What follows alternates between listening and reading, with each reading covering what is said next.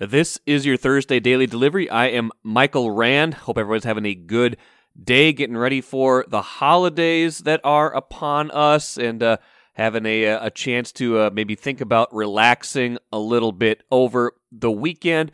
Programming note, I think I've mentioned this once or twice, but no regularly scheduled shows next week. We'll have one bonus episode towards the end of the week. Lavelle E. Neal III and I will sit down and talk about everything we liked about 2021 and what we think about coming up in 2022. So that'll go live sometime late next week, but no other shows next week. Going to take a little break here. Maybe you guys can get some time off as well. Hope you have a chance for some downtime. Today we've got a lot of good stuff. Chris Ottman-Bell, Gophers football wide receiver, will join me here in just a little bit. Really enjoyed a conversation I had with him the other day as the Gophers are getting ready for the Guaranteed Rate Bowl against West Virginia next week. Also chatted with Randy Johnson, Gophers football beat writer, a little bit more about that bowl game, about the season, and about where he sees them headed in 2022. Also, we'll have a pizza update. Patrick Royce boldly claimed on Monday that he was older than pizza, and we have some corroboration from a listener. But first, what did I miss? I'll talk about a pair of lefties that are very essential to what's going on in basketball here, in men's basketball, at least in Minnesota. Let's start with Jamison Battle. Had a big game again for the Gophers against Wisconsin Green Bay. The Gophers ended up winning. It was a little bit of a struggle, though. They were down 29-28 to a team that entered that game 2-8, but ended up pulling away for a 72-56 win. Jamison Battle, another big game for the Gophers. The left-handed shooter finished with 23 points, had 15 in the first half to at least keep them close. He went 6 of 7 from the field in the first half. Like Marcus Fuller and I talked about earlier this week, he's the kind of guy that can get hot. He's their leading scorer. They depend on him for, baskets to stop the bleeding, baskets to, just scoring in spurts, which is so important. Without Jamison Battle, that game could have gotten really, really ugly. He made a three-pointer near the end of the first half to get that margin down, and the Gophers ended up pulling away, had a dunk in the midst of an early second-half run. So the Gophers do wind up winning that game, 72-56. They are now 10-1 on the season, but certainly not the kind of game they wanted to have. Ben Johnson afterwards, kind of talking about what might have been and how they don't want to play that way. Essentially, that was not. I told him at halftime. I'm not going to lose my mind, but I think they're a mature group. They knew the right response. I think it starts with you've got to have that inner drive. You have to have that inner juice yourself, and I think that's a good point. I'm glad he kind of took that approach at halftime. You're not going to be able to go ranting and raving every time your team plays poorly in the first half, and so for them to be able to pull themselves out of that, to figure out, this is an opponent that we should be handling. We're not playing the right way, and to pull out of that was a good thing. But still, a lesson learned and a win is better than a loss. Eric Curry after the game said, "The team that we were in the first half of this game wasn't a team that was trying to get better. We were just going through the motions. In these games, we've got to take advantage of a development. The second half, we kind of did that." So maybe lesson learned. Tests are going to get tougher here. Not necessarily the next game against Alcorn State, but right after that, Big Ten play starts, Illinois, all sorts of good teams they're going to see in conference play. They cannot afford a half like that against many of the teams in the Big Ten. They're going to have to be back sharp like they were earlier in the year. The other left-hander I want to talk about is D'Angelo Russell, and I wrote about this a little bit on the Randball blog on Wednesday. Just anybody who's watched the Wolves this season has seen the difference between the team when Russell plays, when Russell doesn't play, when Russell's having a good shooting night, when Russell's having a poor shooting night. But I was curious just how stark the difference is, and it's pretty amazing this season. You can draw a straight line from where Russell is, in or out of the lineup. Whether he's having a good shooting night. It's such an influence on how they are playing right now. Here are the numbers as the Wolves head into tonight's game at Utah. Now, the 15-16 overall this season. 0-5 in games that Russell has missed. And you're going to struggle without some of your key players. I get that, but it's pretty stark. All 5 losses were double-digit losses. All 5 losses were at Target Center. Now, granted, they were against pretty good teams. There was a couple against the Clippers, one against Atlanta, one against Utah, one against Cleveland. So they're not playing, the lower half of the conference in most cases, but still, all of them at Target Center, all of them by double digits, average of 122 points allowed in those 5 games without D'Angelo Russell in the lineup. 15-11 then in games he's played this season. In those 15 wins, Russell averaging 20.8 points, shooting 38.6% from three-point range. In the 11 losses, Russell averaging 15.8 points, shooting 25% from three-point range. Now, what's amazing is how good he's been on defense this year, at least statistically. He's got the 3rd best defensive rating in the entire NBA of anybody who started at least 20 games this season. And, when he combines that with making his threes, when the Wolves won 4 in a row recently, he made almost half of his three-pointers during that stretch. Then they're going to be in great shape. When he's not making his threes, like he wasn't the other night against Dallas when he went just 1 of 11, that's when the streak came to an end. So, again, it's not rocket science that when your best players play and your best players play well, you're probably going to have a better chance to win. But with Russell, the splits are just so staggering. How much they have leaned on D'Angelo Russell this season kind of blows my mind. It just is not how I expected the year to go. I thought, if anything, he was the expendable piece if they're going to go out and get someone like Ben Simmons, something like that. Instead, he's been really good on the defensive end consistently, and when he makes his shots, this Wolves team is a very tough team to beat. We'll see if they can do it tonight in Utah. Take a playcation to Mystic Lake for 24/7 gaming, fun restaurants and bars, and luxurious hotel rooms. And join Club M to bask in the rewards. Follow the lights to Mystic Lake, where every day is play day. Really happy to have Chris Autman-Bell, Crab, we call him Crab, on Daily Delivery today. Chris, welcome to the show. How you doing, sir? I'm doing very well. You're coming back for a super season, sixth year. You were just talking in the group setting kind of about the thought process going into that. It can't be an easy decision. Walk me through kind of you and your teammates are kind of making that decision for yourselves, but also kind of as a group. How did you arrive at the decision to come back for another year? I first want to start out by saying that I appreciate my teammates and my coaches for letting me just finish out the season first and before making this decision and, being here, right now before thinking about anything in the future. But I talked to my mom, week in, week out about what I wanted to do. I was in here, I was here, I was there, I was here, there, what decision I wanted to do. And I think after the Wisconsin game, I went in and talked to Coach Simon, I talked to Coach Fleck, literally our conversation with each of them both. And, I think I made the right decision to come back, and get better within myself and be a better player, be a better leader, and just take that one step, that last step in development, so I can go into the future in the NFL with the right mindset and stuff like this. So I think I made the right decision for myself. I get to come back and lead these guys to something even greater than what we've been or what we've seen. I know we can, and I just want to say I'm grateful to just have another chance to come back. I get to get my master's degree. Everything works out within coming back during the 6 years, so I'm grateful, I'm happy, and I'm excited to do it. What are you getting your master's in? Youth studies. I'm a big guy. I love the youth. I love giving back to the youth and just being a role model and a leader for those guys and the young kids. And I just love the kids, man. I love just being someone they can look up to and someone they can lean on. So that's what I get my master's in. Very cool. I love to hear that.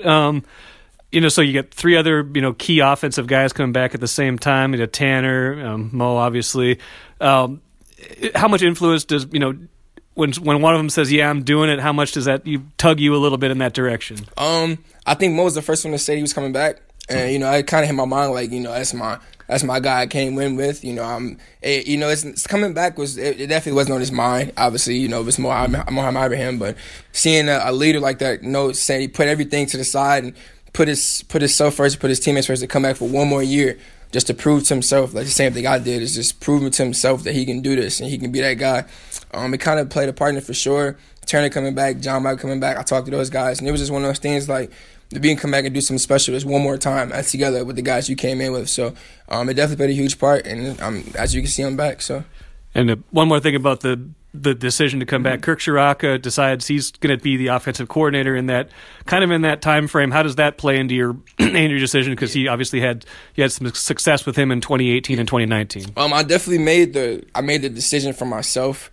You know, it's kind of the thing. I didn't let anything that happened within the changes, coaching staff change or anything. I kind of made the decision for myself. But Coach Ciarrocca definitely made it. He was a huge impact on the decision. Like I said, I've been with Rock since Western Michigan. Came to my school. I've known Rock for a while. Literally, as soon as he came back, we started joking around again. Like he's been here. I love him. He's been here he hasn't been here, but I've obviously been with him for a while and everything. So it definitely played a huge role. Great guy, even great mindset on the field, and just the way he moves and how he acts and how he learns and does stuff is something I've always looked up to. So having Coach Ciarrocca back has definitely been a huge thing. And I was going to ask you about Western Michigan. You were kind of among that first wave. You had committed there. PJ gets the job here. You follow him here. You know him, about as well as any of these players here. You probably know PJ as well as anybody. First, just kind of talk me through the journey from then to now, and then I'm going to ask you about your impressions of PJ Fleck. It was a huge journey, man. Me and Coach Fleck joke about it all the time. I committed to him. He was literally my first offer. Gave me literally the first chance to come play at a Division I level. I literally got the offer from Coach Callahan. Shout out to Coach Callahan. Got the offer from him. I went up to Western Michigan to visit, I think, that weekend. Committed on site. A couple weeks later, I don't know when it was, he left to Minnesota. And this is what me and him joke about all the time. I told my mom, I was like, man, I'm not going wherever he goes. If he leaves, that's on him. Like I'm a Bronco, I'm a Western Michigan Bronco. And as soon as he calls me, I say I'm flipping regardless. So it was a funny night, but I made the right decision. I didn't even look at Minnesota or haven't been here. I just committed on site because I knew I was with the right people. And now I'm here. I've been here for 5 years, going on 6 next year, and I couldn't be any more grateful than what I've been through and what I've done. So, what Coach Fleck is to me, man, he's an energy sparker. He's really like my dad away from home. I go to him about anything. I can talk to him about anything. We joke around about anything. Same thing with Heather and my mama Heather. I love them to death. Those are my people. I can call them. They call me whenever they want, whenever they need anything. Same vice versa here. And it's just people you can lean on. It's people you can trust. Like the culture here at Minnesota is just amazing. I'm just glad having my life. We see PJ Fleck in kind of fits and spurts. We see him on the sideline. We get him in these media sessions, but you see him, day in, day out. What's PJ Fleck like? What's your What, is he different at all behind the scenes than he is in what we see? Whatever you guys see is what you get, man. That guy he's the 100% truth no matter what. He's energetic, he's passionate, loving. He's the guy that he's going to get it done regardless. Like, you never see him down. He might be tired, but he's out. He's literally up, and he's the energy is never. It's a certain standard with Coach Fleck, and his standard is high all the time, and he's never coming down from that standard. We were doing elite work, and we will not come down. And that's what he lives by, and that's what he brings these guys by. So he's energetic, and he's just that passionate guy that's always up and loving. He loves what he does. So I'm proud to be a part of that. You had obviously this year some injury problems, things like that. How hard is it when you're not at 100%? You're trying to get healthy, things like that in the midst of a season. And it's never the thing. It's never what you want to go through. Injuries suck. It's literally nothing you want to go through. But I think when you put yourself last and put your teammates and your this state, and you put your coaches and everyone, you put this Minnesota first, and you go out there and you play ball, everything, injuries, all that stuff goes out the window. You just play ball because you love it. You're doing the game that you love, and you're doing it for the people next to you. You're doing it for the people that watch this game. People do it for people that love Minnesota, the alumni, everything else. So that's what I thought about this entire season was, I'm hurt, yes, but put that to the side and play for the people that that love this game that you're playing with. So that was one of my biggest things from it. Final thought for you: bowl game obviously coming up next week. You get to go down to Arizona, which is not the worst place to be in December when you are living in Minnesota. Just one more chance to play this year. I mean, with this group, what does that mean to you, and how important? Even if it's not we're not talking about national championship, we are talking about momentum. We are talking about wanting to finish this year strong. Listen, we're playing for a trophy, and we're playing for that. It's the next right game is the next step, regardless. We're playing to win a championship game, and that's what we're playing for. I won last game together as a 2021 team. So I think winning this game will definitely be important to springboard, to shoot us right into the winter workouts with momentum and everything. But, I think just playing this one last game, I think bowl games are special because you get to play that, you get to prepare that one last time with that one team before it changes all again next year. So, and it just restarts. So I think we're all excited to get out to Phoenix and play ball with each other one last time and just have fun with each other. So, Chris Ottman-Bell, great perspectives. Appreciate it. Appreciate it, man. Thank you for having me. I was just really impressed talking to Chris Ottman-Bell. Good perspectives, just a really nice guy. Hadn't spent a lot of time with him one-on-one before, but really enjoyed that conversation. And interested to see how this Gophers offense looks next season with those 4 key returning players coming back for that extra year and Kirk Ciarrocca coming back as offensive coordinator. If they can combine a more potent offense with the sort of defense they played this season, that will be a pretty impressive combination. And let's not forget, the start of the schedule next season is very forgiving. 6 of the first 7 games next year at home. An interesting start to the Big Ten schedule. Iowa first up on the Big Ten schedule next year after non-conference play that sees them against New Mexico State, Western Illinois, and Colorado. Then, like I said, it's Iowa, then home against Rutgers, at Illinois, home against Purdue. Now, it does get considerably tougher in the back half. You got at Nebraska, at Michigan State, home against Northwestern, at Penn State, at Wisconsin. That's going to be no picnic, but a chance to build some early momentum next season, especially if they have the kind of offense they hope they will have with all of these guys coming back. Happy to have Gopher football beat writer Randy Johnson back on Daily Delivery, part of a I guess we call it a guaranteed rate bowl preview kind of today with Randy and Chris Ottman-Bell, wide receiver for the Gophers, on the show. Randy, how you doing? Oh, very good. Good. You getting ready to head down to Arizona? There's worse places to spend a few days in December compared to Minnesota. I think the Gophers leave today for the bowl game, the festivities, so they'll have a good long trip down there. And maybe just right from the start, I'm sure people are kind of curious, just, with COVID impacting a lot of different leagues, a lot of different things. Like, as of what we know right now, everything is still all systems go with this, right? Yep. Those are the exact words that the PR director, the communications director of the bowl game told me on Tuesday. Haven't today's Wednesday, haven't heard yet there's anything else going on, but basically they're, they'll, unless something happens, everything's scheduled to go on his schedule. Now, this is, as we talked about maybe a week or two ago, this isn't the bowl game that the Gophers necessarily aspired to. They went into the final week of the season with the chance at least to maybe get to Indy to play in the Big Ten championship game and maybe, set their sights on bigger targets. Now, that said, as you've covered a number of these, bowl seasons, what's the importance of this, do you think, to a program? What do you think the Gophers are hoping to kind of get out of this, not just this game, but this time leading up to it? I think it's a few different things. First of all, it's a reward for a season. They finished strong, beating Wisconsin for the Axe. This is a nice little, I guess, getaway jaunt. You get to go someplace nice and warm. You're not going to Detroit like they did in 18. They avoided going to New York, I guess, this time of year. That'd been a little cooler. You'll get in some good weather, but they'll also have a chance to get a good look at their future too. You get 15 practices for the bowl season. That gives them a good chance to look at some players that they'll have to rely on next year.